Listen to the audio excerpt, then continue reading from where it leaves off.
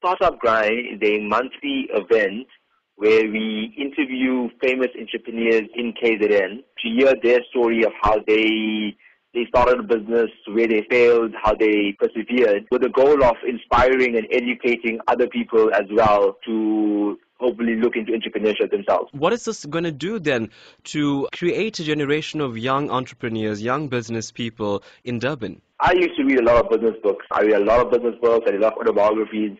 And I still find the best way to actually learn business is from the footsteps of people, from listening to the stories. By hearing the real battle-ready stories that these famous entrepreneurs went through, we're hoping to inspire people in Durban to hopefully start looking at entrepreneurship, or even if they're in entrepreneurship, be inspired to give a bit more into their companies. It was in 2008 when the recession started in the US, and at that time I was in university.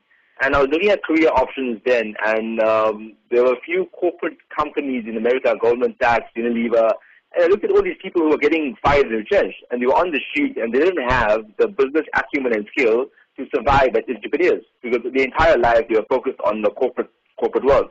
And I thought to myself, what's going to happen if this happens in South Africa? And I feel it's imperative for our youth, and especially people in KZN and Durban, to be mindful of these circumstances. Are they interested? Really massive interest. In fact, our event is almost sold out. The business people are really, really keen. We're getting some really, really inspiring entrepreneurs coming in. Give me some details about today's meeting. Exactly where is it taking place? The event today is taking place at 8 Morrison Street. It's the same place where they used to have the Sunday market. The event starts at 6:30 tonight. So the people speaking today, it's going to be done as an interview. We'll be having a fireside chat with a person of the name of Jonathan Liebman.